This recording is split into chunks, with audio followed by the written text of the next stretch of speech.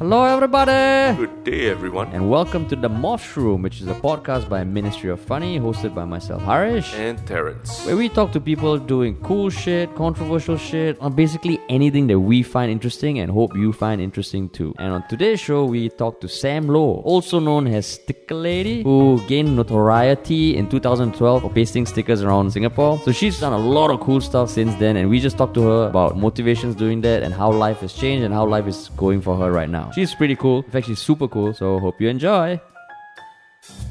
So today we have Sam Low, also known as Sticker Lady, from which was a term that was bestowed on you in 2012. Yeah, that's right. When I got arrested, 2012. Hey, it sounds badass. That's such a arrested. That's an introduction when I got arrested. What an introduction! I'm guessing you've done a lot of this before, right?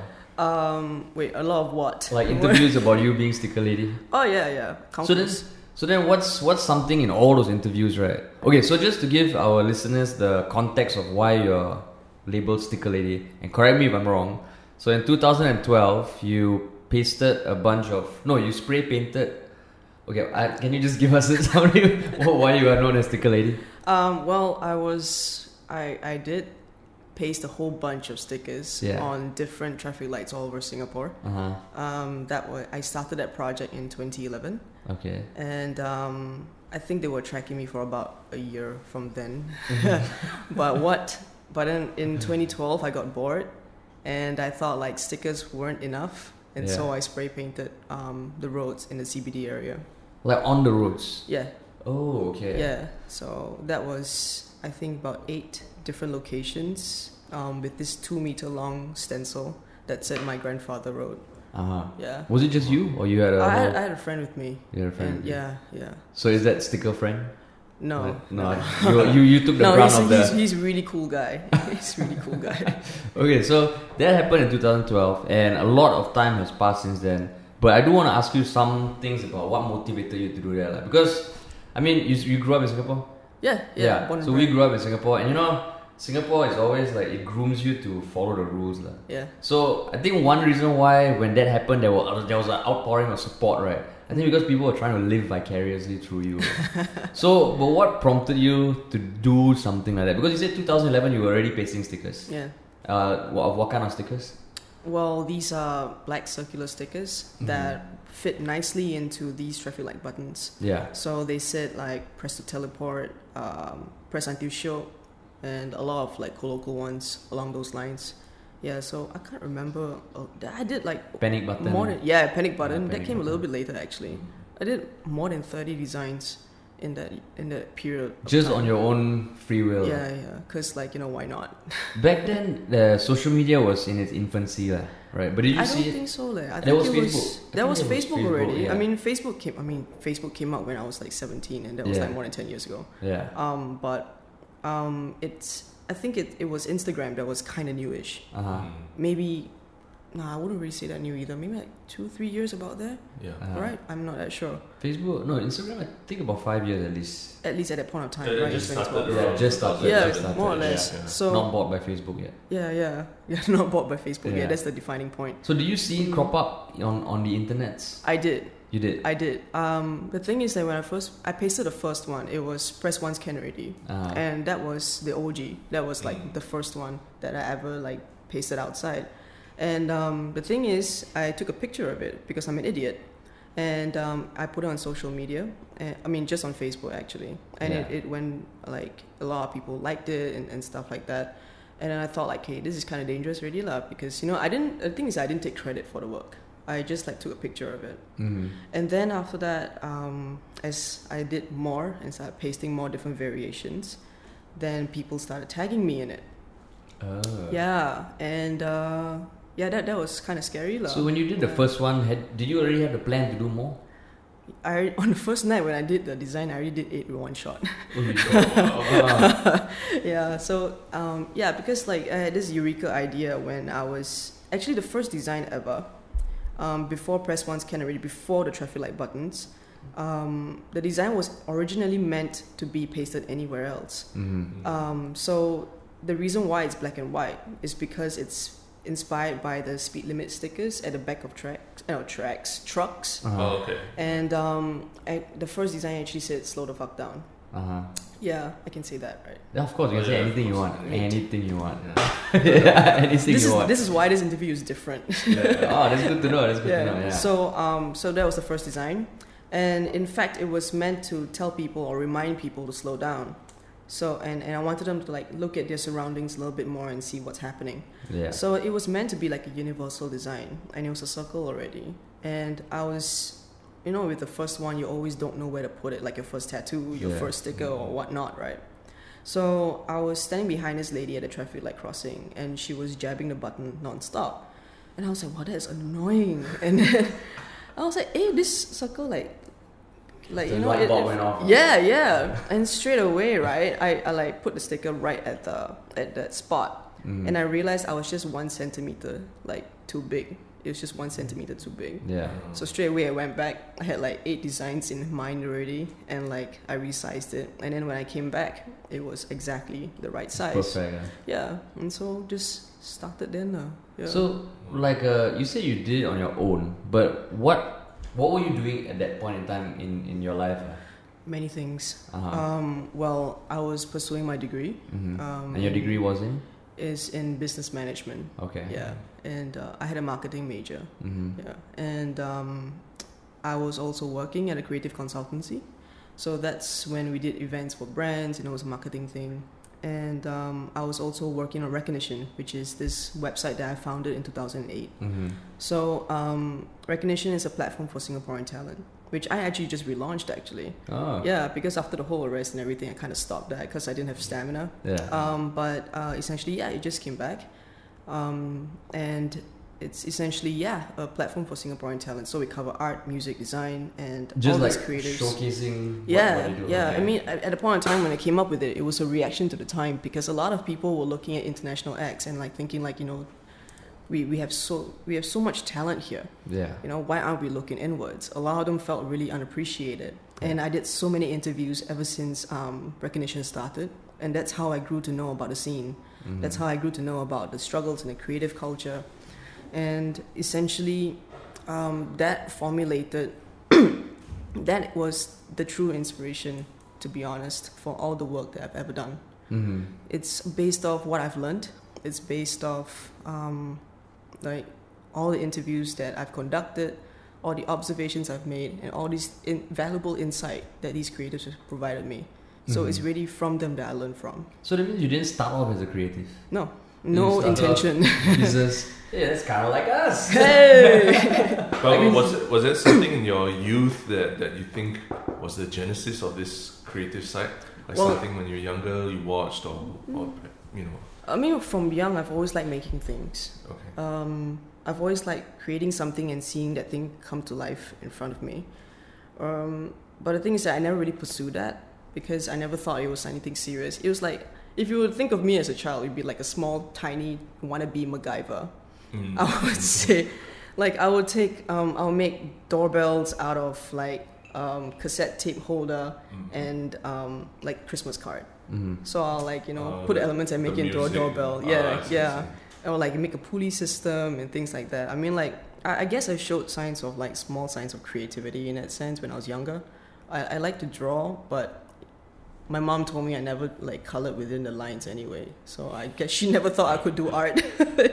But no, I had no inkling, I guess, after that, because I guess when I started schooling and I became like, I didn't know what to do with my life at that point in time, I guess, when the minute I started like secondary school, poly.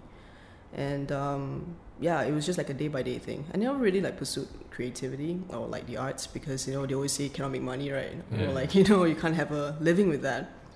And unfortunately, it's also the same case for a lot of people as well.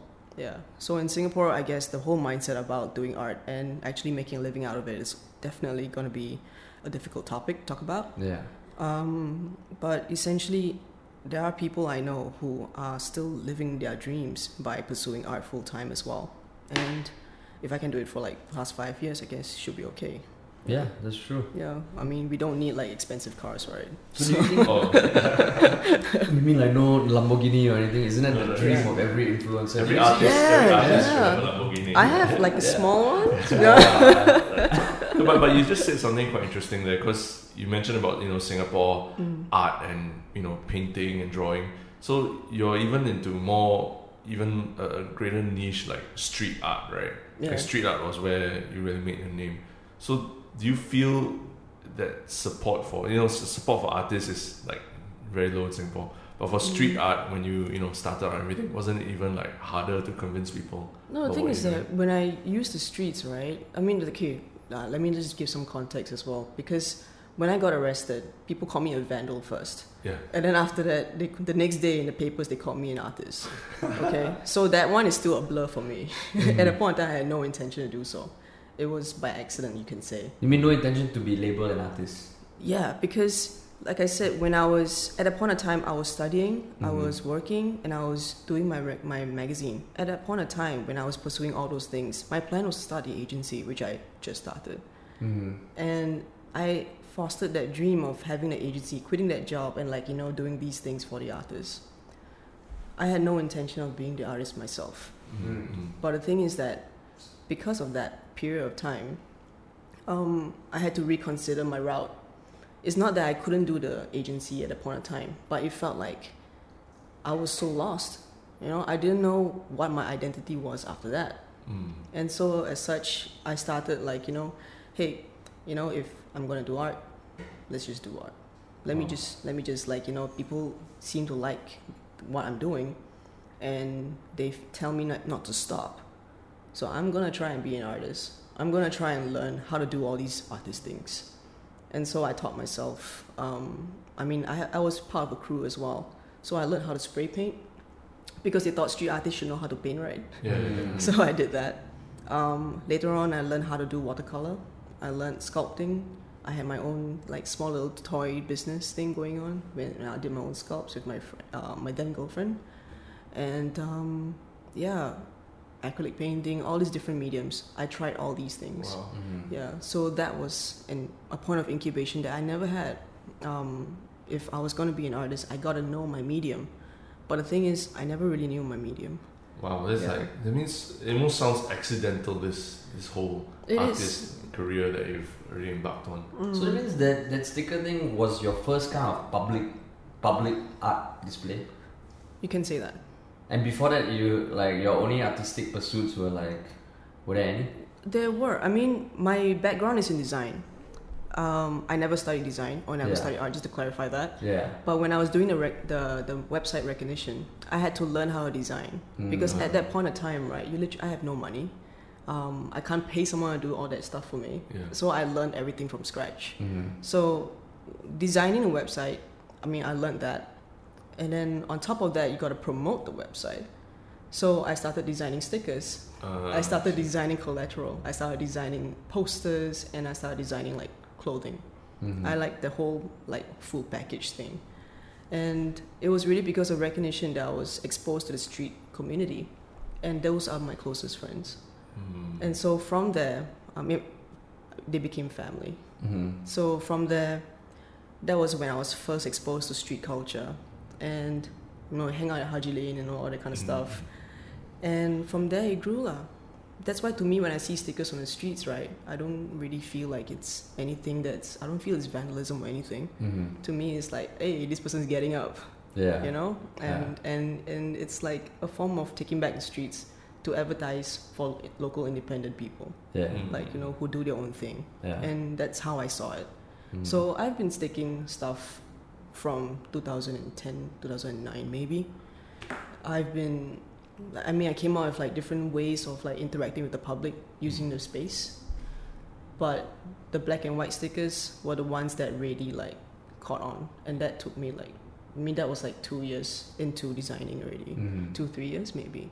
Two, yeah. So do you wish you went to design school? No. Why? Well, I do wish that I had the foundation. But at the same time, I think without going to an institute to learn stuff like that, it gives me more free play. I mean, of course, there are always some like principles that you have to like adhere to. However, at the same time, I feel like I can feel a little bit lost. Yeah. But because I don't have those boundaries, I know I can play. So that way, I'm not restricted by a specific way of thinking. So I think that was very helpful. So then, is that something that you would tell younger people? Like, now, because in Singapore, whenever there's a general perception that, oh, this is good, even the government, they make a push for it, maybe wholehearted, maybe like semi-wholeheartedly almost, like, the sports school. Yeah. Oh, sports, they just build a sports school, but nothing comes out of it. And then like this and blah. There's always, they try and institutionalize these like pushing our youth to a certain direction. So what you just said is that, which I totally agree with as well, because we also didn't go to film school. I studied mechanical engineering and business. He did finance and psychology, and now I'm making YouTube videos. And I totally agree with you. What you said is that if we were to have gone to film school, you almost get brainwashed into this little bubble that you have to do it this way. Whereas starting off YouTube and going from short form to long form has really given us a different approach. Yeah. So how would you kind of balance that? Like, you are a perfect example of someone who didn't study design, who ended up doing design and is killing it, versus this whole institutional push, like, oh, more creative schools, more creative courses, let's make kids do creative classes when they're 5 and 6. Well, the thing is that, I mean, we are all like living testaments that we never really come out doing things that we studied, right? And I think I can speak the same for a lot of people that I know as well. Yeah, and that's sacrilegious in guys Singapore know. for you to say that. Yeah, I mean, like some people will have like degrees in accounting, but they're doing like they're baking cakes. Yeah. You know, but it's just based on the time that we're at right now. There's a rise in entrepreneurship. Yeah. You know, and I mean, we have our parents to thank because they're the ones who set the foundation. At the same time, we are able to like be kind of free from what they had before, what they were struggling with before. So we are able to like think of what we want. Then together with that comes existential crisis, and a lot of people don't know what they want to do. But at the same time, if going to the arts is or going to art schools and all these institutions is going to be a way for them to actually figure it out along the way, even if they don't come out doing so, it's fine. Because if I always believe that as long as your heart is in it, you can literally really do it. Yeah. I mean, if I was able to like learn, I mean, I never knew how to draw. I never knew how to paint. If I really wanted to do it right, I know I can. And I've been like my last solo show was just all paintings. You know what I mean? You guys you guys didn't study like journalism or anything in the media. But you came out, you knew what was needed because you wanted to do it. Yeah. You will find out what you want to do and you will learn anything and everything just so that you can make it work. That's the point. That's the whole thing. If anything we should be taught, it should be that. Yeah. I mean, if going to school for maybe like 10 years of your life, right? In like maybe a place like SOTA or like any other art institution or whatnot. Yeah. Or any institution actually. If anything, that is only going to show you what you want and what you don't want. And if you still don't know, when you go out to work in that line of choice, you probably figure out this is what I don't want to do. That's what happened to me. I mean, I had a diploma prior to the degree. I had a diploma in food science and nutrition. Oh, yeah. Related to visual arts. Super, I had to look at like food and I had to look at like, QA, QC kind of stuff. I went out, my first job, my proper job I did was at Marigold. So I did quality assurance. So I literally was at a lab, right? Testing out like Vitagen, testing out like protein content and all that kind of stuff. Really. And I was there for quite a while. So, okay, maybe about a year and a half. Then I figured I didn't want to do that anymore. So it took me like maybe 21 years of my life to figure out that's not what I want. So this was before you studied business management? That's right. I see. Yeah. But I did read that you had an exhibition where you used Vitagen bottles, right? Yakult. Oh, Yakult bottles. No, but I painted Yakult bottles. But do you think in some way, like you doing that 1.5 years of Yakult, staring at, like, was it Yakult or like Marigold? Marigold is Vitagen. Yakult is on its own. So do you think that laid the seed that came out? No lah. Are you sure? No. Because the reason why I used Yakult bottles was because, not specific to any Yakult or whatever brand, but more like cultured milk in itself, was because the whole point in saying that was that my Yakult or my Vitagen was more cultured than you. Yeah. That was the only reason, the context that I used it in. Yeah. Yeah. And it was at Affordable Art Fair. Yeah. Yeah. Where people bought art and commodified it. I see. I think just now you said something, a line that I also saw in some interviews you did about taking back the streets. Actually, can define like who are we taking it? Who do you think you're taking it back from, and like why this concept of taking back something that's already just out there in the public? If you think about it, right? If you feel nervous or anything about putting something out in public spaces, isn't that a feeling of the fact that that doesn't belong to you? Yeah, that's exactly. But it's a bit like, I mean, even when you post something on Facebook, sometimes you oh shit, should I do it? You know. Well, then what are you thinking of? Like, what are you considering when you have that moment of hesitation, like just personally? What people are going to think of you, and what's your public perception essentially. Right. Yeah. And in public spaces, is it about the same thing? But think about it. No one knows you. Yeah. If no one knows about, like, you know, unless you put your name. Some people, even if you put your name, right, no one will know who is it. Yeah. You know what I mean? Yeah. So, like, in a public space, do you feel the same way if, let's say, it's you who wants to put something out? What's the hesitation that you feel? Do you feel any? Yeah, for sure. I mean, for us, it's even just filming in Singapore. We always have that. Oh shit, should we be filming here? You know, like then I'm thinking, actually, what's wrong? You know, it's a public road, right? So why can't we film here? Right. And then we try and get over it, but I always have that fear. Yeah. So I felt like what you were saying was interesting, and like who, like in your mind, who is the real enemy in this case, so to speak. Right. So we always think like society, government, or whatnot. Okay, I mean for vandalism, it's already a proper, like, you know, a law, right?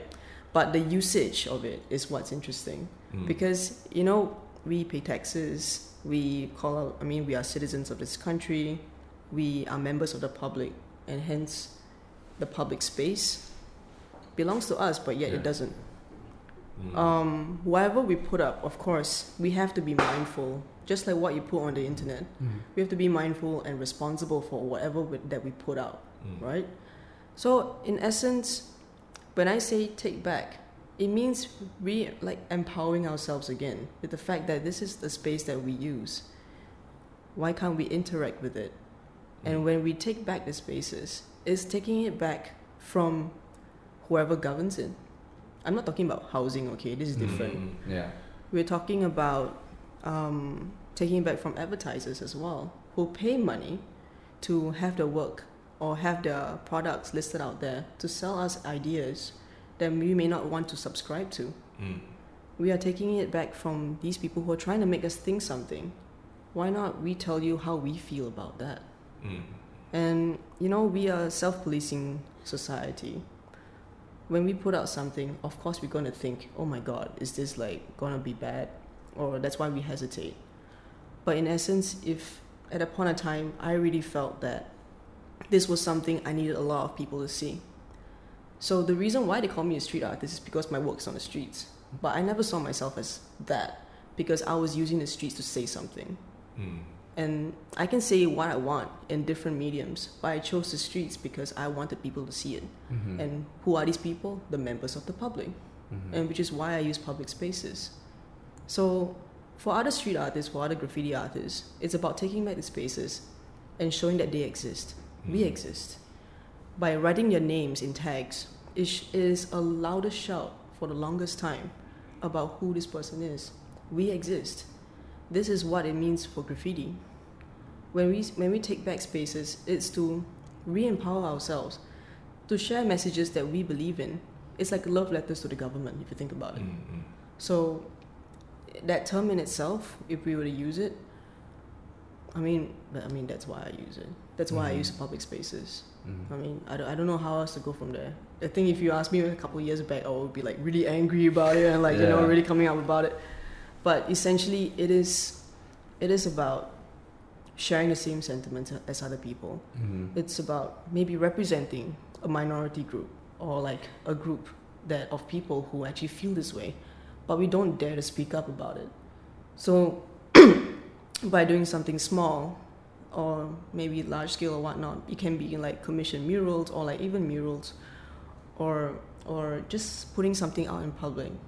And if it can resonate with someone else, you might be able to trigger something within them. that might lead to something good or bad. Essentially, at the end of the day, we are responsible for the messages that we put out, right? Yeah.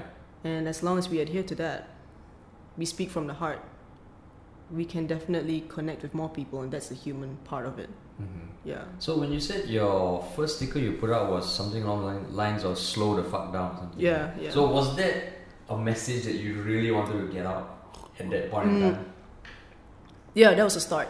So that means there was what inspired that phrase? Like, was it something that you were genuinely like, guys, Singapore, what the fuck? Just Pretty much. The fuck out. Yeah, exactly. Or you were feeling that. Exactly, yeah, because now the whole point of it, right, it was based off observations, because we were moving from point A to point B, like, you know, without even like looking anywhere else or without even thinking. We're just like commuting, right? So in doing so, we kind of walk around like this. So we don't really see what's going on so much. Sometimes we even see something, we just like, you know, like stand by and like just let it happen, or like whatever else. So when I did that, right, I wanted people to like just chill. I just wanted them to like stop and take a look at our surroundings. Yeah. So that was the very, very first one. Yeah.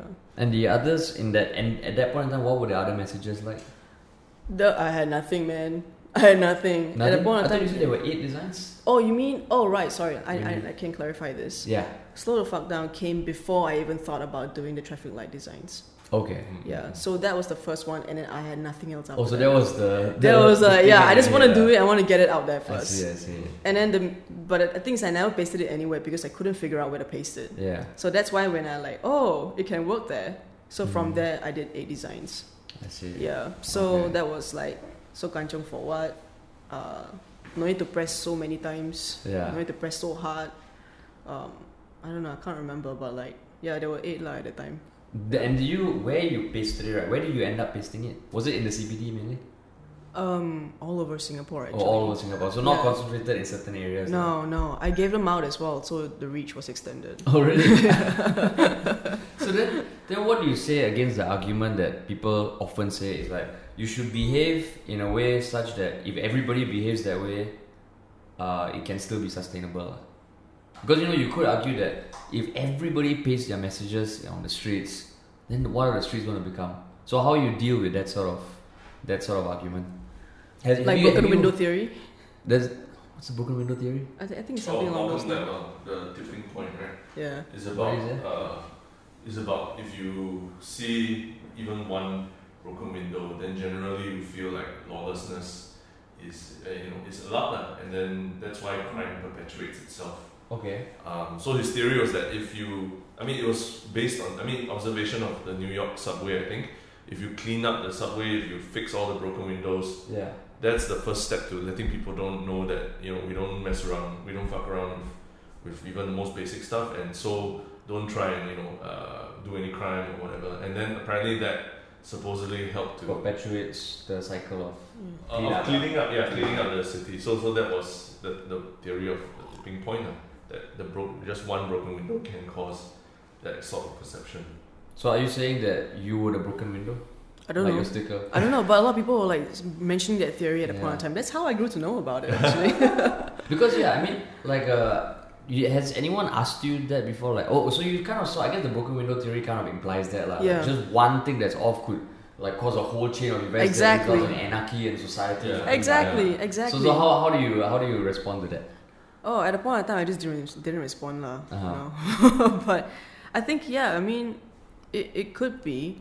I think it did spawn like a couple more people actually doing stuff like that outside, I guess. I'm not confident to say so, but I feel like there was.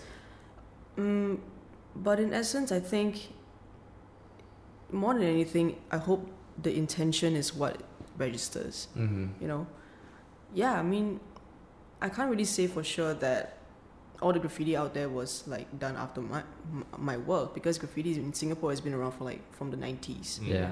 So it's whether we see it or not, right? So if we play on that, you can't really say that what I've done will actually open up more when the culture is already there.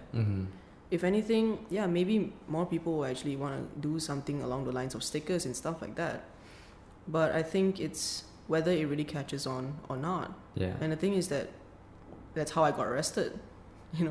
From what I've noticed, right, if a complaint is not lodged, you should be fine. So it means someone lodged a complaint. The LTA lah. LTA. But how Yeah. did they trace it back to you? Because of like the Facebook posts? I don't know. Yeah. It might be so. A lot of people actually ask me the question as well. How did they manage to get you? Yeah. I don't know per se, but I know I have some ideas. One of the biggest clues was when the police showed up at my house. I was never caught red-handed, and they just showed up at my place. About 6 of them, I think, and plain clothes. They came in and like, "Hi, we're looking for Samantha Low." 6 of them. Yeah, six. 9 p.m. Sunday. And they don't call or anything beforehand, right? They just show up. Okay. No, but my mom recalled seeing like one of them like outside our house, like the night before. So they shit. So maybe it was like a stakeout or something. But well, what happened when they came? So they asked me like, are you a part of this? I mean, do you do this? Do you spray paint my grandfather road? And I was like, I don't know what you're talking about. No, I mean, not really. And they're like, so why is it on your Facebook? So the thing is that, to give some context to that Facebook part, I spray painted my grandfather road about 2 weeks before I got arrested. That news about the spray paint on the road came out the next day right after I painted it. It was viral. A lot of people were sharing that link, and I was just watching it on Facebook. And who published the article? I don't remember. Initially, I think someone from the government bodies thought that LTA did that. They're like, "Oh, haha, that's so funny." So cool, so cool.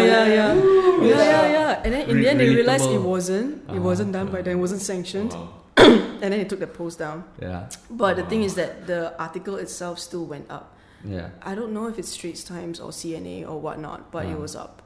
And I didn't post it. I didn't repost it or anything. I just waited until like it kind of tied down already, right? Then I'm like, okay, I'm gonna share it. I'm just gonna share it. So I'm like one of those people who shared basket. That was the one that was my undoing, lah.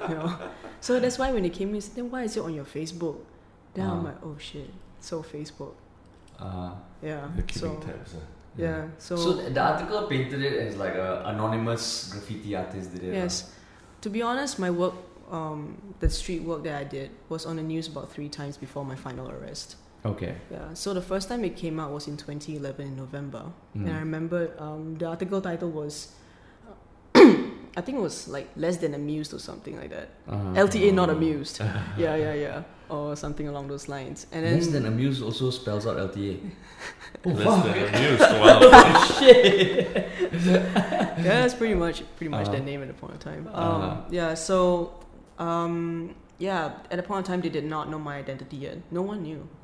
So that was the first time it went on the news, and that was when I was like, wow, I better like relax a bit lah. Yeah.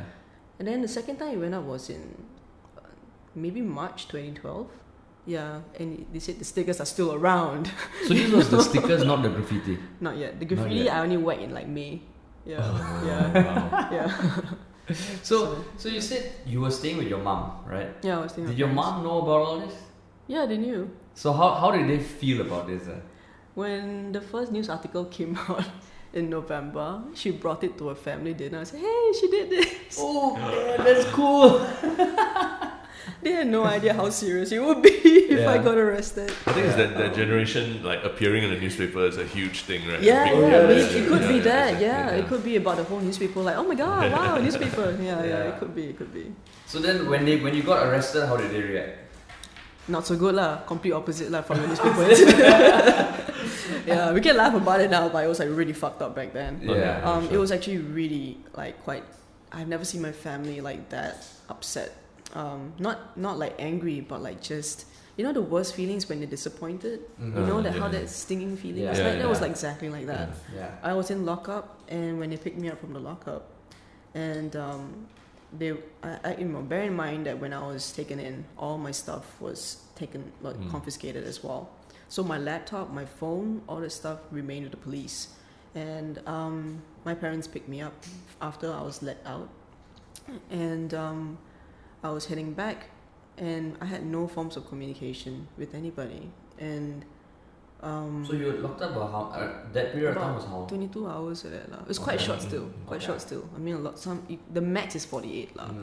So when I was let out, when I was home, and then I remembered like, my family and I, we had a talk about like how terrible it was, and like, you know, my dad was like really, really upset, and he was a very strong man, you know, but to see him like that, it really like broke me, and my mom was just trying to keep things together.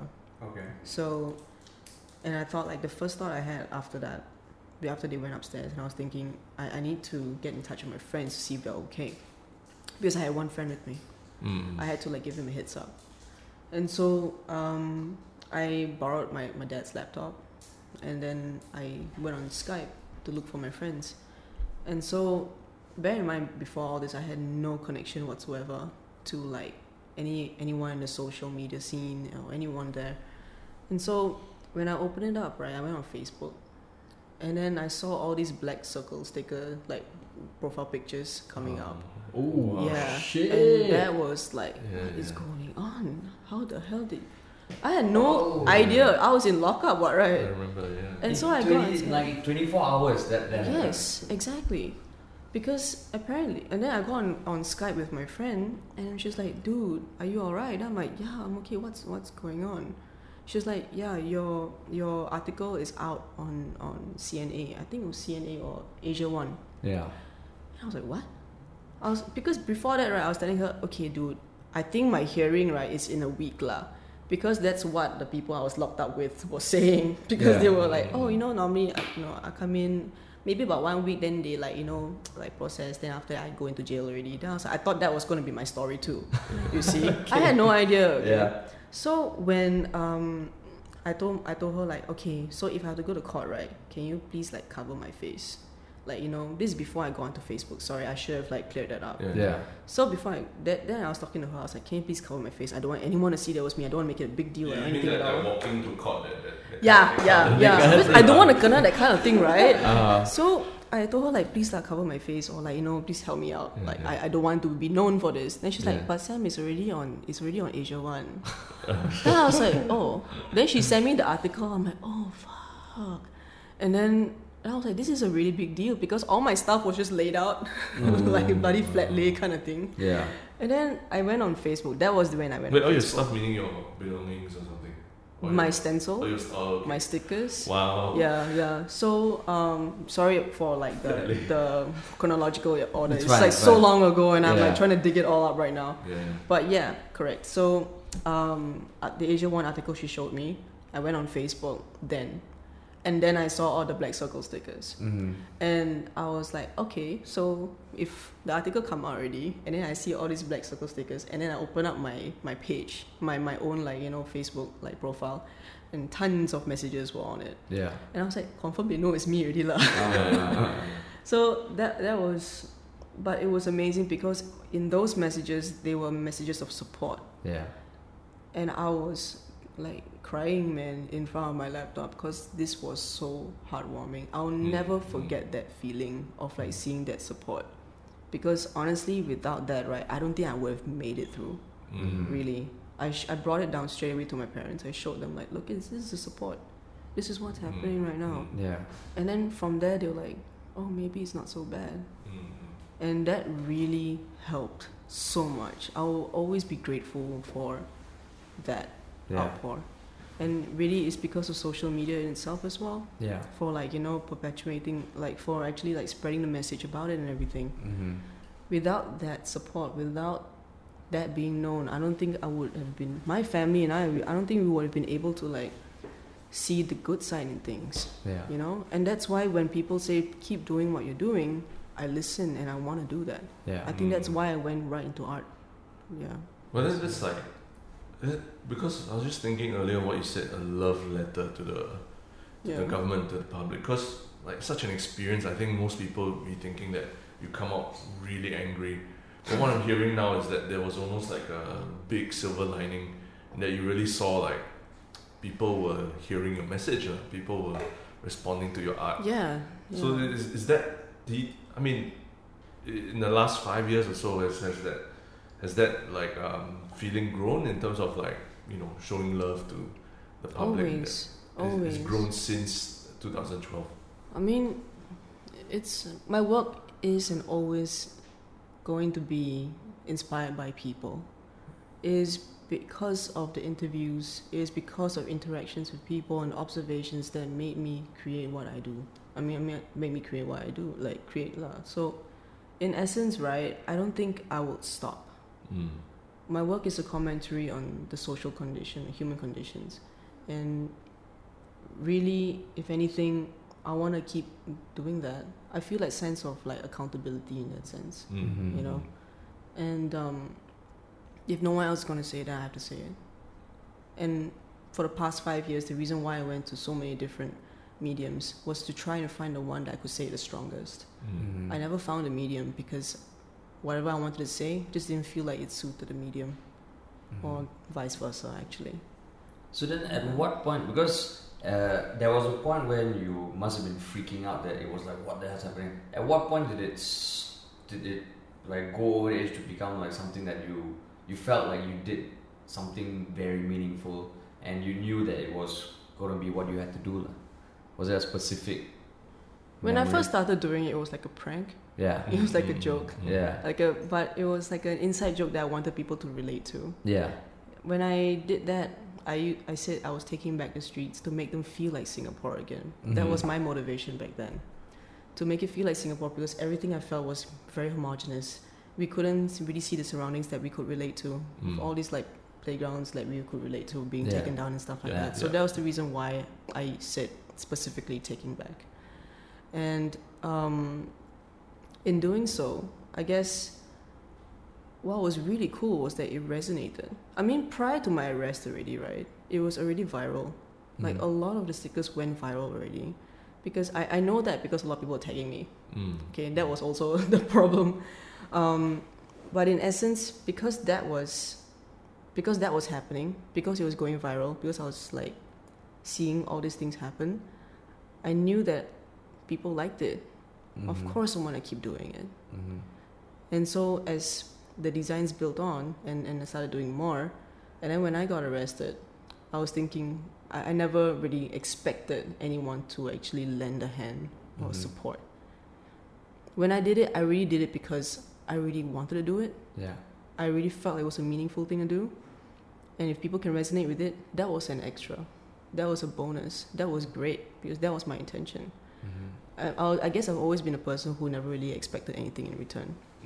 But when that happened, right, I was, like, of course, blown away. So seeing that art could actually relate to people that way, why not use it and do greater things with it?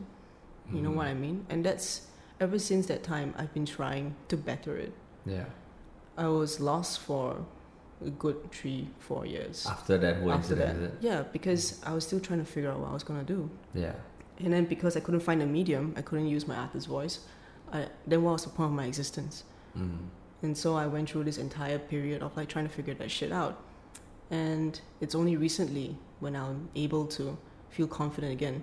And that's why last year, my first solo show, after a long time, I launched all these stickers again and I created more.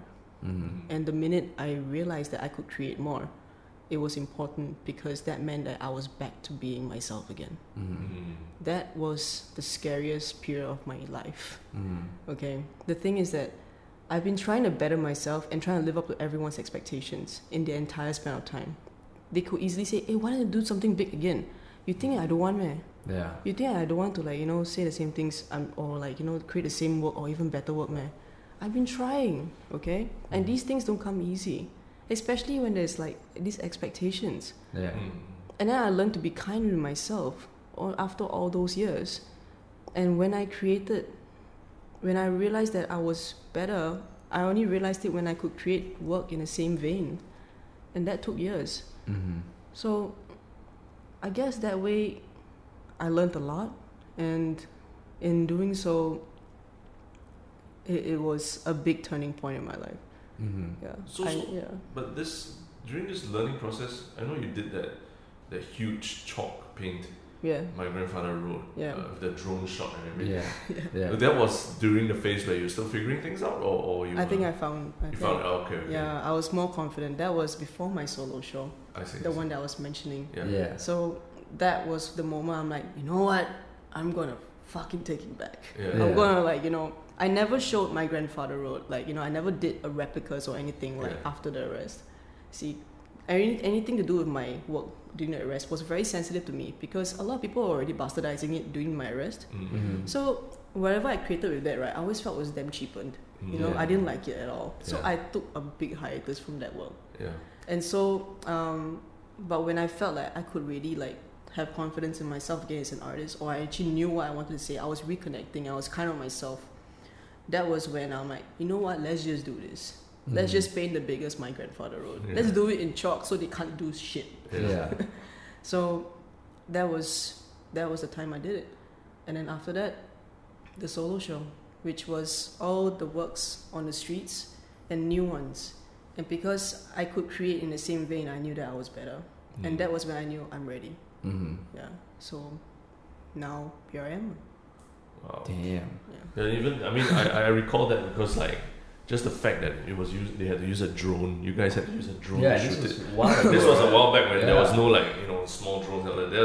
It's like you really got to plan like quite a while. I had a really like good I had a really good camera crew. Yeah. Because I really knew that the work was going to be about like 300 meters wide, thereabouts. That's crazy. Yeah. And I was like, there's no way we can see it, from this angle. So I'm like, can you try and get a drone? I don't think it was even like licensed in the area. Yeah. And then now but they were so cool about it. They were like, yeah, okay. It must be a huge drone, right? Because back then the drones weren't that compact. No, actually, it wasn't even that long ago. It was only in 2016. Oh, 2016? Yeah, the grandfather road was 2016. Yeah. So the thing is that I got released on charges like in 2013 until 2016, right? These 3 years, right, were the hell years for me. That was the years like existential crisis and all that kind of stuff. Yeah. So in 2016, that was when I'm like, okay, I think I can do this shit again. Yeah. So yeah, that was done then, and that was the Mavic. That was the Mavic. The Phantom. Yeah. Also, it's not that big, lah. Oh, it's still quite big. Still big. It's still. But it's not like a huge. No, it's not huge. But it's the white one we had, right? yes, the white one we had. It's just that it wasn't as easy to fly back then and everything. See? So, that was where I was like, oh Yeah. shit, they actually did this. So that was quite good. Yeah. So during those 3 years, did you at ever point like think, you know what, fuck Singapore, I'm done? No. No. How come? No. I mean, sometimes I wanted to like leave, but not fuck Singapore because they didn't appreciate the work or anything. No, not like that. But it was more like I need to get out so I can like breathe again, so I can like maybe find inspiration abroad or like stuff like that. Yeah. It was more for that purpose. But I don't think I'll ever say bye to Singapore that way, or even say bye to Singapore, because honestly, it's for the people here I create for. Yeah. There is no point in creating anywhere else because it is from them I draw inspiration from, and it's to them I want to talk to. Yeah. So there's no reason for me to leave, and I don't want to. I want to make things better here. At least try, Wow, that's powerful. Yeah, that's very respectable. I mean, we talk to people in entertainment media, and everyone's like, oh, Singapore's a terrible place, but like, who's actually trying to make changes and all that? That's what we always ask. So like, that's why when you said love letter, I felt like, wow, okay, that's a great way to look at it. But is there like when you've gone around, is there, a lot of people say, oh, if you're not happy with stuff in Singapore, just leave. But is there a place around the world that you think is an ideal that Singapore should be striving towards? Or I don't know, because to be honest, every country deals with things differently based on the people who inhabit the country.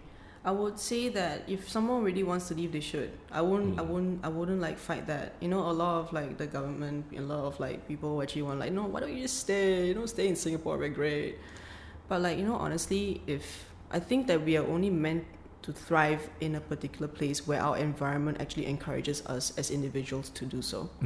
It doesn't mean that this country doesn't. If this country doesn't help you grow or like doesn't make you feel comfortable about yourself, then go somewhere else that would.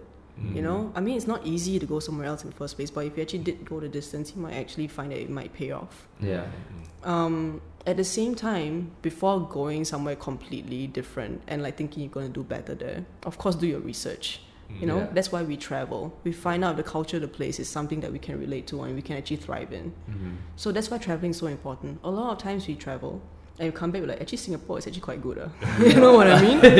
So that's my point exactly. Yeah. If you're really complaining about the place, you can leave or you can try and make it better. To me, I chose to stay. Yeah. Because the reason why we all exist here, even you guys, is to actually try to make a change about something because you're reacting to what's happening now. And because you're reacting to what's happening now, that means some things here need to be fixed. And you guys are trying. Yeah. That's the whole point of us being here, to try and change something, isn't it? That's why we're not doing anything in our qualifications. Yeah. We're doing something because we want to, because we feel there's a need to. And that's what we have to acknowledge and recognize why we are here now. Yeah. So do you think between 2012 and 2017 things have changed in the general appreciation for the arts or like even artist mentality themselves? Do you think anything has changed? Well, definitely there's a lot more looking inwards, which is good. A lot more like local artists and musicians. They're all like they're getting up there, which is a really good thing. There's a lot more support. Street art itself was like a huge thing back then, and then now it's like, I mean, like they went down a little bit. But the thing is that in Singapore, right, it's all in trends, right? So like everything, like even like street art itself, or like different trends in art, there are like different ups and downs, even in like, you know, whatever that we know. But essentially, I think there is more emphasis or like more exposure to the arts now in terms of the general public. And so I think right now they're looking at engagement. So I guess that's where the next move is going to. They want more people to be engaged, and that's why all this like briefs that we see, the artwork has to be Instagrammable. You've actually seen it in a brief. Yes. Damn. Instagrammable. Must be square, cannot be a rectangle. No lah. I mean, like, you know, it has to be something that people can like, look at us, you know, look at this, like, you know, it's a photo booth. Oh no, but it's not just a photo booth, you know, that kind of thing. So yeah, there's like, you know, interest in that area. However, I don't say it's a super bad thing all the way. Yeah. I mean, it's bad because people might think that's what good art should be. But at the same time, it is also good, I guess, because more people can engage with it, and that might be their barrier to entry. So if it's like lower, more people can be exposed to it by even just taking pictures with it or interacting with it. I think that's a good start, you know. And I hope from then on, the idea of art would evolve to be something more meaningful. Yeah. Let's just take this as the introduction. Yeah. Yeah. Because it's interesting to me that in the era of social media, I think you were the first one that, you know, where street art really was taken differently by authorities and also the public, right? So when you see in more recent times stuff like that student who, you know, wrapped gold foil on her. Oh, Priya. Yeah. And I think the artist Jing Kwek also put the Jingapore thing that they took down because people that said one it was different context lah. Jing has been doing this for damn long already. Yeah. Like, you know, I featured his own recognition like back then as well. Yeah. Fella is cool. Haven't met him in person though. Okay. I think we met him once at the diaspora. But yeah, just so when you saw that say that HDB, that gold foil thing, do you see parallels with what went on for you and like what do you meet up with the person and then give any advice or anything? No lah, who am I to like do that kind of thing? The OG. But it doesn't mean that I have to be like, you know, because I've been through it, then, you know, we should. No, I'm not like that. But the thing is that a lot of people were drawing the parallels for me. At a point in time, I was just like, okay, I'm going to do my own thing. You know? And then like the news came out, I'm like, oh, okay, cool. And then more people started tagging me in it. Then I'm like, okay, now what? Now I have to like say something about it. Because to me, right, if you want something to thrive, you have to ignore it. You get what I mean? If you want something to thrive, you have especially in the street art context, you have to ignore it. As if you want to see you more of as something, the artist? no, you as the public. Oh, okay, you as the public. That's my belief. The thing is that I know it's a little bit confusing, but let me clarify that. The thing is that the minute more people make noise about it, right, asking whether it constitutes art or vandalism, right, that bloody conversation is never going anywhere, okay? You can say a lot about it, but the thing is that if you want more of it to thrive, right, don't draw so much attention to it, so it will pop up more organically around your shores and you'll be able to experience it yourself. That way, the I artist see. will never be found, or maybe that way there won't be so much negative attention on it. So there'll be less likely. I mean, it'll be less likely people will complain about it. Yeah. And if people complain about it, it'll probably lead to an arrest, and then you stop seeing the artworks around already. But You then see my point? on the flip side, because the first guest on our show was Fucker Fuzz. So just talking to him and you, as much as you guys had traumatic experiences with the law, right? It almost seems like, because you know what happened to him? No, I never asked him. Well, his wasn't law, though. Yeah, but it was still like, so what he did a joke when he was performing in Singapore that made fun of the Malaysian Prime Minister. Oh. And it was actually a good joke. But and I wouldn't say like, it was just, a very one-line thing which was hilarious. But I think he said when his page had like 3,000-4,000 likes at that point in time, he posted a video consciously knowing that, okay, it might rouse some feathers, and it went shit bonkers in Malaysia. And some of the youth leaders like just started calling him out, and it became such an issue that it got even reached BBC. BBC wrote an article about it. So he said he was very scared. He started getting death threats now. But at the same time, he got some calls from youth politicians in Malaysia who were in support of what he said. Because as we all know, Malaysia is like, So then it opened up the whole Malaysia market for him, and it kind of legitimized him as a comedian who speaks his mind, lah. Good God, good job. So it was awesome, and he said that I mean, now he has a show in Malaysia, it sells out fast. Singapore, it sells out fast. So hearing that, and then so he also had a very traumatic experience. Yeah. All the questions I asked you, I asked him as well. Like, what was the turning point? So now hearing your experience, where I mean, thankfully you guys have carved something out of it, and full credit to you and Fuzz, because not to say that everyone who goes through trauma will come out of it stronger, but it almost seems like as an artist, even Sunny Liu. You know, the Art of Charlie Chan Ho Chai got a lot of buzz when the NAC rescinded funds. It's almost like just the step to become successful artist, piss off authority, become famous. Yeah, that's the problem. Yeah, so what is your whole take on that? Because what you said about how to ignore it, you see more of it. But I mean, for me, if your art doesn't rile up something in someone, right, then it's kind of like a middle ground that is not doing its job as art. Right. So that's why when you heard that, I was like, No, that's not what I meant. Yeah. Like, not that You mean it the shouldn't authorities? rile up people. Uh-huh. It can rile you up, Yeah. but you can choose not to act on that. Meaning you can choose not to like, oh my God, this is amazing or whatnot. You can share it with people, Yeah. but try to relax a little bit. Because, Slow the fuck down, lah. Yeah, correct. Like chill the fuck out, actually. Because honestly, right, if you draw a lot of attention to something, right, there'll be more idiots who actually come in as well and also say, oh, that's actually like vandalism. When you have something like that happening, right, then there'll be a lot of people like, looking at it. And then in the end, what happens is that there will be some sort of backlash in a form of an arrest, in a form of like, I don't know, something traumatic as well. And that's, I guess, what I'm trying to avoid is that traumatic experience. Yeah. I've been through that shit, It took me like 5 years to get out of it. Yeah. And honestly, right, if anything, yeah, cool. I mean, like, if you can, bring your career forward, yeah, I mean, good for you. But honestly, right, when you do something, right, you should do it because you want to. You should do it because you feel like it's meaningful enough for everybody. You see? When Fast made that joke, right, he made it he's bloody bold, I have to say. Yeah. Okay, but he thought it was genuinely funny. Yeah. He thought it could really work. And we were actually at the time that, they could probably be acceptable of it. But that happened. You see, for him, that's media. But when we're talking right now, it's in the arts. Yeah. Where, of course, you want to disturb the comforted. Of course, you want to rile them up. Yeah. I'm not saying that you shouldn't react to it. What I'm saying is that you can react to it. Please react to it. Yeah. But please relax a little bit. Don't go like, oh, this artist, he's posted up his stuff. Everyone look at it. Yeah. The minute more attention is drawn over there, then the minute everyone's going to find out who it is. And then you're going to see less of that work.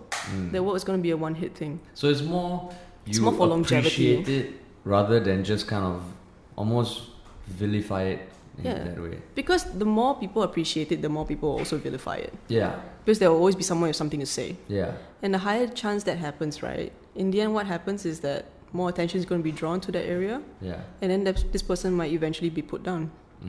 What I'm saying might seem a little bit confusing. But this is for the longevity of the work. Yeah. If I never got found out, I'll keep doing it. I'll tell you that. Yeah. But because that shit happened, I can't. Or more like, I try to find other ways to do it. Yeah. So in essence, I think that's what I feel with regards to stuff like that. I'm not encouraging people to like get out there and like, oh my god, like try and gain attention to do that kind of stuff. You know, it's that's actually one more thing that people actually felt after I got arrested. But to be honest, right, that episode did help me. It also brought me a lot of bullshit. Yeah. Okay. But what I chose to do with that, right, will actually speak volumes about myself as a person. I know that. And that's why I never stopped doing art as well. Yeah. So it's what you choose to do with what happened after that. You have the privilege of that experience. Think about it that way. You are now in a position to do something better. What are you going to do about that? So I guess that's the other scenario lah. If someone actually does the art and gets caught and like, you know, becomes famous, what are you going to do about that? Yeah. Yeah. I mean, if it means anything, I actually remember specifically when that happened. That was before we started doing our own stuff. And when I saw it, I was like, fuck, this is fucking awesome. Because, I mean, we started with our on the street videos, partly because it was motivated by just like, in some way, looking at how Singaporeans don't know how to react to weird situations. So we started doing videos that put people in weird situations and react to it. But in some way, we chose to do it in public because, like what you said, it's almost like a playground.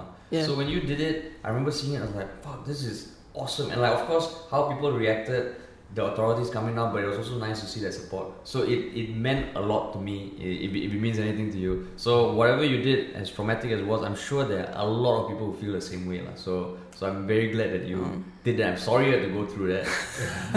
but you did kind of like... Blaze the trail. Yeah, because like, especially in Singapore, to do stuff in public, like what you said, right? There's always apprehension, whether it's to put something or even behave a certain way. Yeah. So I would love to see more of that stuff happen. I mean, social media is helping because, okay, social media has pros and cons, and now people are even more afraid to do stuff in public. But I guess that's part of evolution. Yeah. So I mean, like what you said, you have had to speak about this a lot, but is there, most of the time when people interview you about this, right, like from way back, what was the general stance towards it? Or it's across the board, like some come with a notion that you're a vandal, or some come with an artist, or... Yeah, basically that. Either or. Yeah, either or. So like, this person's a vandal, this person's like so stupid to actually to like, you know, do this kind of thing. Now she never get like, you know, jobs in the future or stuff like that. There were a lot of mean comments. But the thing that really hit me the most was that they actually went to the extent of looking for my family and looking for my friends and actually shaming them as well. Yeah. That was shit. That was really not cool. Yeah. They even had like a reporter come to my house right on the day that I was a day after I was released. Came to my house asking for my dad for a quote. That is not cool either. You see? What? It is really, really ridiculous. All these things are the truth. Yeah. And the thing is that people can say all they want, but when you go to such extents to try and dig up something about somebody, that is not cool. Yeah. And yeah, that's one of the things that's really fucked up. Yeah. But otherwise, on top of that, there were a lot of people who really saw the value in that work. And so they really like, you know, voiced out and they really showed their support. I had a lawyer pro bono for the case, and that's great. They even like raised money to try and help me out for my fines. Yeah.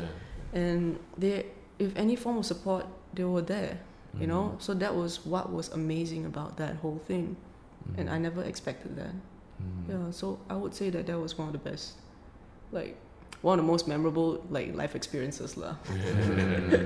The good and bad. Wow. So then, across all those interviews, was there anything that you wanted to talk about an incident but you didn't get a chance to? That, I mean, just to clear anything or any misconception that you are free to say now, or everything you're... I guess at a point of time, right, when that happened, a lot of people were like, is this street art or is this like art? Oh no, sorry, is this street art or is this vandalism? Right? Is this art or is this not? You know? So the whole conversation was about that. But the thing is that when I did that, the whole message on it, right, is literally all in text there. I literally said, like, you know, like press until show and like all these different things. My motivation was to take Singapore back, to make it feel like Singapore again. So that was the main motivation. I wish people talk about that at that point of time. Yeah, because it's not so much about whether this is art or not, because honestly, we've been through this conversation so many times. Yeah. It's even more now, you know? And I feel like sometimes a little bit like tired from talking about whether things are constituted as arts or not, because that's not the point. sometimes at a point of time, I wish that they asked what the intention was behind the work. Yeah. Why someone would actually do something like that, go out of their own zone and do something like that for other people to see. Am I trying to get up? Am I trying to like tell you something? Am I trying to like maybe take back Singapore to make you feel like Singapore again? You know, things like that. And instead we have questions like, oh, then how should the government actually fine or like charge something if it's art? But the thing is that the most cliche way of answering it is art is subjective. You will never know whether something can be constituted as art. It is not their role to decide whether it's art or not. So that's why to me at a point in time when I got arrested, it wasn't so much about the charge that I was going to get, whether it's art or not. I knew that when I did that, it was vandalism. And as long as, and I took responsibility for that. That's why I was never angry. It's just sway all, just call law, you know? And at the end of it, as long as we bear that in mind, we have to know what systems you're working in and within and try to go around it sometimes. Or maybe if you want to go directly against it, we have to know what we are signing up for. That's the most important thing. I see. Okay. Yeah. So then, coming away from that, because you did say that it took you a few years to get over it, right? Yeah. But then now, given that you've got like your wings spread out, what are the things that you are pursuing right now? Because we don't want to stay in the past all the way also. It is 2018, and if people want to find out more about your work, what you do, what are you up to these days? Hold on, I'm still chewing. I can carry on talking. Well, I don't just do art now. The reason why I couldn't find a medium was really because I had a lot of things I wanted to say. Yeah. Or more like a lot of things I wanted to change and do. I realized that art wasn't enough for me. It had to be something that people could experience, could feel, and can make a change to someone's life. Yeah. In 2016, I founded INDIGOISM, which was this platform that aimed to create minute situations or like scenarios where people can be a part of and see that the world could be a different place. Really? With INDIGOISM, there was the barter market. I created a moneyless scenario where every artist had their own booth free of charge and they could trade with whoever. So let's say a member of the public would come by and they would like to buy this print. They can't buy it. They have to trade for something. If an artist is able to be vulnerable and create all these works for you to have, shouldn't you show something vulnerable in exchange? Yeah. So that doesn't mean like, you know, things have to be tangible as well. The things that you exchange. A lot of them ask for cigarettes and alcohol, by the way. but they can also come in the form of acts of kindness. Or like, you know, simply singing a song for somebody, a part of them that's vulnerable. So from those markets, right, I've seen people exchange maybe a karate kick in exchange for a photo. Wow. I've seen people flash their boobs for like ice lollies. I've seen people... This was in Singapore? Yeah, in Singapore. Oh. Yeah. I've seen people play the guitar and sing a song in exchange for ceramics. And that's what's interesting because you talk more, you negotiate more. The contract is only fulfilled if both parties agree. So even if your song is going to be shitty, I signed up for it. That is the basic contract. So the thing is, what's really cool about the market is that they were able to interact with the people more. My artists were able to actually talk to them more, and the public that came by will be able to understand the process. So that way, I will be able to join the link between art and the audience that way. So they will understand more about the people whose works are done by. So that was one initiative that I did. Is it still happening? Once in a while. I've been doing it once a year. We did 11 in 1 year. Holy. Wow. They're all small ones. But now I want to bring it back like one time. So the last one we did... really cool. Yeah, it was really fun actually. The biggest one that we did was just last year. It was with Singapore Coffee Festival. That was our biggest. We had everyone come back and it was like, oh, reunion. So it was really, really cool because a lot of them traded for coffee or like things and that, things like that. And so that was really fun lah. You know, it was more than anything like a mixer if you see it. So we're looking for another location this year. We want to bring back more vendors and we're trying to make it more of like a festival kind of vibe lah. Yeah, but we see how it goes. Fingers crossed. I don't know anything yet. Okay. Yeah, so that was one example of how I felt like I could actually show people things rather than just like, hey, let me just show you this painting, or like, this in this scenario. I want you to feel it. I want you to be in it. So that was one idea. That was one thing that I did. And then after that, I also worked together with a music producer under this umbrella called Elevate that I created also under an INDIGOISM. So we explored binaural beats in this case to actually, because we believe that if you feed different frequencies in each ear, the difference in frequencies is what your brain will try to match. And in doing so, you can actually tap into a particular stage, a brain wave, a particular brain stage. So there's alpha, beta, there's also theta. Theta was the area that we wanted to explore more. That area is where you can experience deep meditation, deep relaxation, and apparently that's also the area that you can actually try to fix some things that are hardwired, some bad habits you hardwire into your brain. So what we wanted to do was to try to like help people relax and get into that state, so that when we get into that state of calm, we'll be able to feel rejuvenated every time. Yeah. So this product, or this thing that we had, we wanted to help like the general public, or actually first and foremost the creatives.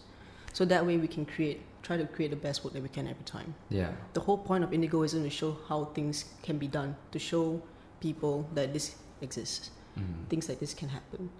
So that was like a small little project. So that was part of INDIGOISM. Yeah, correct. So the binaural beats was like a, just because INDIGOISM is like a market or some sort. So this was a bottom market. Sorry. I know that it's a bit confusing. I had a lot of things, a lot of projects. But INDIGOISM is the main like non-profit social enterprise that has the bottom market and Elevate as products. I see. Okay. So because I'm one who likes to start a lot of shit, so that's why I can understand it's confusing. Yeah. But later on, I went into I realized that this model wasn't going to work. It wasn't going to sustain itself. So that's when I started like trying to find ways to try and make it work. Yeah. But I realized that there was another problem that I had to look at, and being a freelancer for 5 years, that was I learned a lot. I had a lot of challenges. I learned a lot of like different things that we go through. Yeah. And so I created this agency, Project XIV. It's actually named after like the 14th statute in legislation, the right to free speech. So whole point of this agency is to actually help creatives create their best work. This whole agency believes in the artist, and what we do is that first and foremost, our most primary mode of like operations is that we pair project managers together with artists or creatives, so that way they don't have to worry about like having to do their paperwork, liaising with clients. They don't have to worry about whether they're protected, don't have to worry about payment. We make sure all these things are settled, so the creative only just has to create. That's all. Yeah. So that way they can do more projects as well, and at the same time we free up their brain space, so we take care of them. I think the advantage in this situation is that I'm a creative myself. Yeah. I know what we all go through. I know what I need. I know what I'm bad at. And this way I can find people who can actually help to complement me. We are not meant to do everything great. We're not meant to be really good at everything. Yeah. And sometimes we are too heavy on ourselves or something like that. And as such, we are meant to be with different people because we're meant to coexist. Why not use our best skills together to create something even better? So that's the whole manifesto for this company. So by pairing them together, I'm able to take care of the terms of service, which are really well done by the lawyers who helped me out during my case. It's all airtight. We make sure that everything, they get paid on time. We also handle the timelines and schedules, so that means that the artist doesn't have to worry, the client doesn't have to worry if everything is done on time. We don't have to worry about how many edits there are, because everything will be negotiated and everything will be understood. So these are the things that I would really appreciate when I was like doing things on my own. Yeah. And being a freelancer, you have to do everything. So this way you don't have to worry. Yeah. On top of that, I also brought back Recognition, which was the platform for Singaporean talent. Yeah. That is our portfolio. all these artists here, we know every one of them. Maybe not personally. We know maybe about half of them personally, but the rest of them, and we know everyone's style. We know what they are inclined to. We know what their strengths are. So let's say the client is interested in a particular style, or they have this particular brief. We're able to bring them together and actually create something great from there. The whole point of doing so is so that we will actually keep supplying them jobs. The artists can also, they don't have to worry about payment. They're protected. They also don't have to. They also have the element of exposure, where they have their works shown to different people in this platform. Art exposure, food for the table, and also create work for good. These are the three main areas that I'm focused on, and that's just to try to build and progress the creative culture.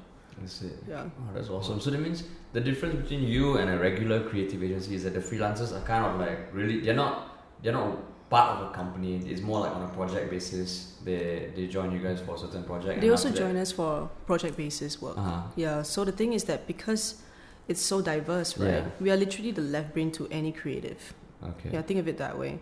We have multiple project managers whom take up multiple jobs, so that way we could actually help more people in the creative agency that way, in the creative culture that way. Yeah.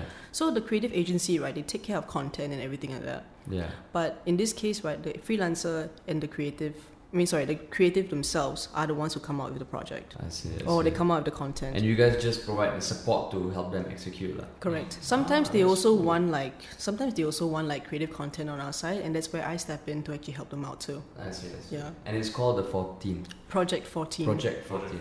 Yeah, XIV. Oh, yeah. wow. Yeah. That is cool. Yeah. Okay. I brought my card. And even in this video, we'll put the links in the description. Yeah. Let me know, man. That's quite a lot. You know, I stereo. Hello. You know, I stereo. This is cool. Oh, okay, cool. So I guess it is. We're chatting about 1 hour plus. Yeah, hour 15. Yeah. Wow. Anything else that you've never got a chance to say in an interview that you really want to say now?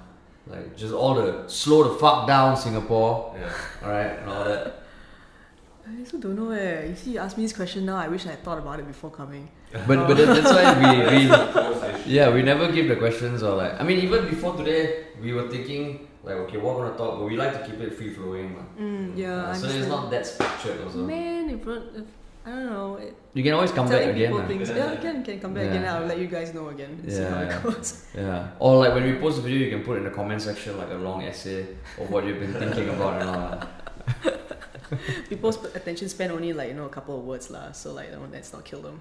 But I guess I'm hoping people who watch this podcast have longer attention spans. Yeah, man. Otherwise they won't watch it. We're talking for an hour and 15 minutes. Yeah, with us, I think we talked for 2.5 hours. Oh man. So we also trying to find a sweet spot because I think we can go on talking forever, but yeah, for us this is only our third podcast, so still. It's good. It's good. Keep it going. Yeah, so still trying to find a sweet spot but always on the lookout for people who are doing cool stuff. Okay. If I know anybody, I'll let you know. Let us know. Yeah. But in what I want to say to the public, I don't know, man. I don't think I have much to say, but no, and I appreciate that because sometimes some people say you ask them what to say, then they're like, oh yeah, you don't do this when it doesn't mean shit So if you so I appreciate that you are honest enough to say that. I think you have said quite a bit already. Yeah, I think if I haven't really said it, then I guess my work comes out that way. Yeah, that's your love letter to the public. It is. It really is actually. Yeah. Okay. This is our love podcast to the public. Now it's cheesy. Now he's ruined it. He's ruined it. Okay, so a big shout out to Sam Low, who's currently leading the Project 14. We'll put a link in the description. Thank you so much, Sam, for being here. Thank you for having me, guys. Sorry to bring up the past, the traumatic past, but it was something that we were also very curious about. And I think, especially in this day and age, it's worth revisiting because now it almost feels like Singapore's becoming more fundamentalist to a certain extent and all this other shit, which is a topic for a whole other day. But it's great to see you pushing things forward, and you have definitely blazed the path for a lot of people. Thanks, guys. So thanks a lot for that. I think if anything, it's always doing things from the roots up. Sometimes you gotta stop looking up to actually hope for a change, but we really have to start from here. Yeah. Yeah. I think if more people can actually, you can actually touch their hearts to do something about something that you feel is really meaningful and they can resonate with that, then we can actually see the change. That's why I don't think I have anything much to say. I guess your work says it. Your work says it. we just have to do something about it. Yeah. Yeah. Cool. Feels. The feels. Alright. Thank you so much. Thanks, guys.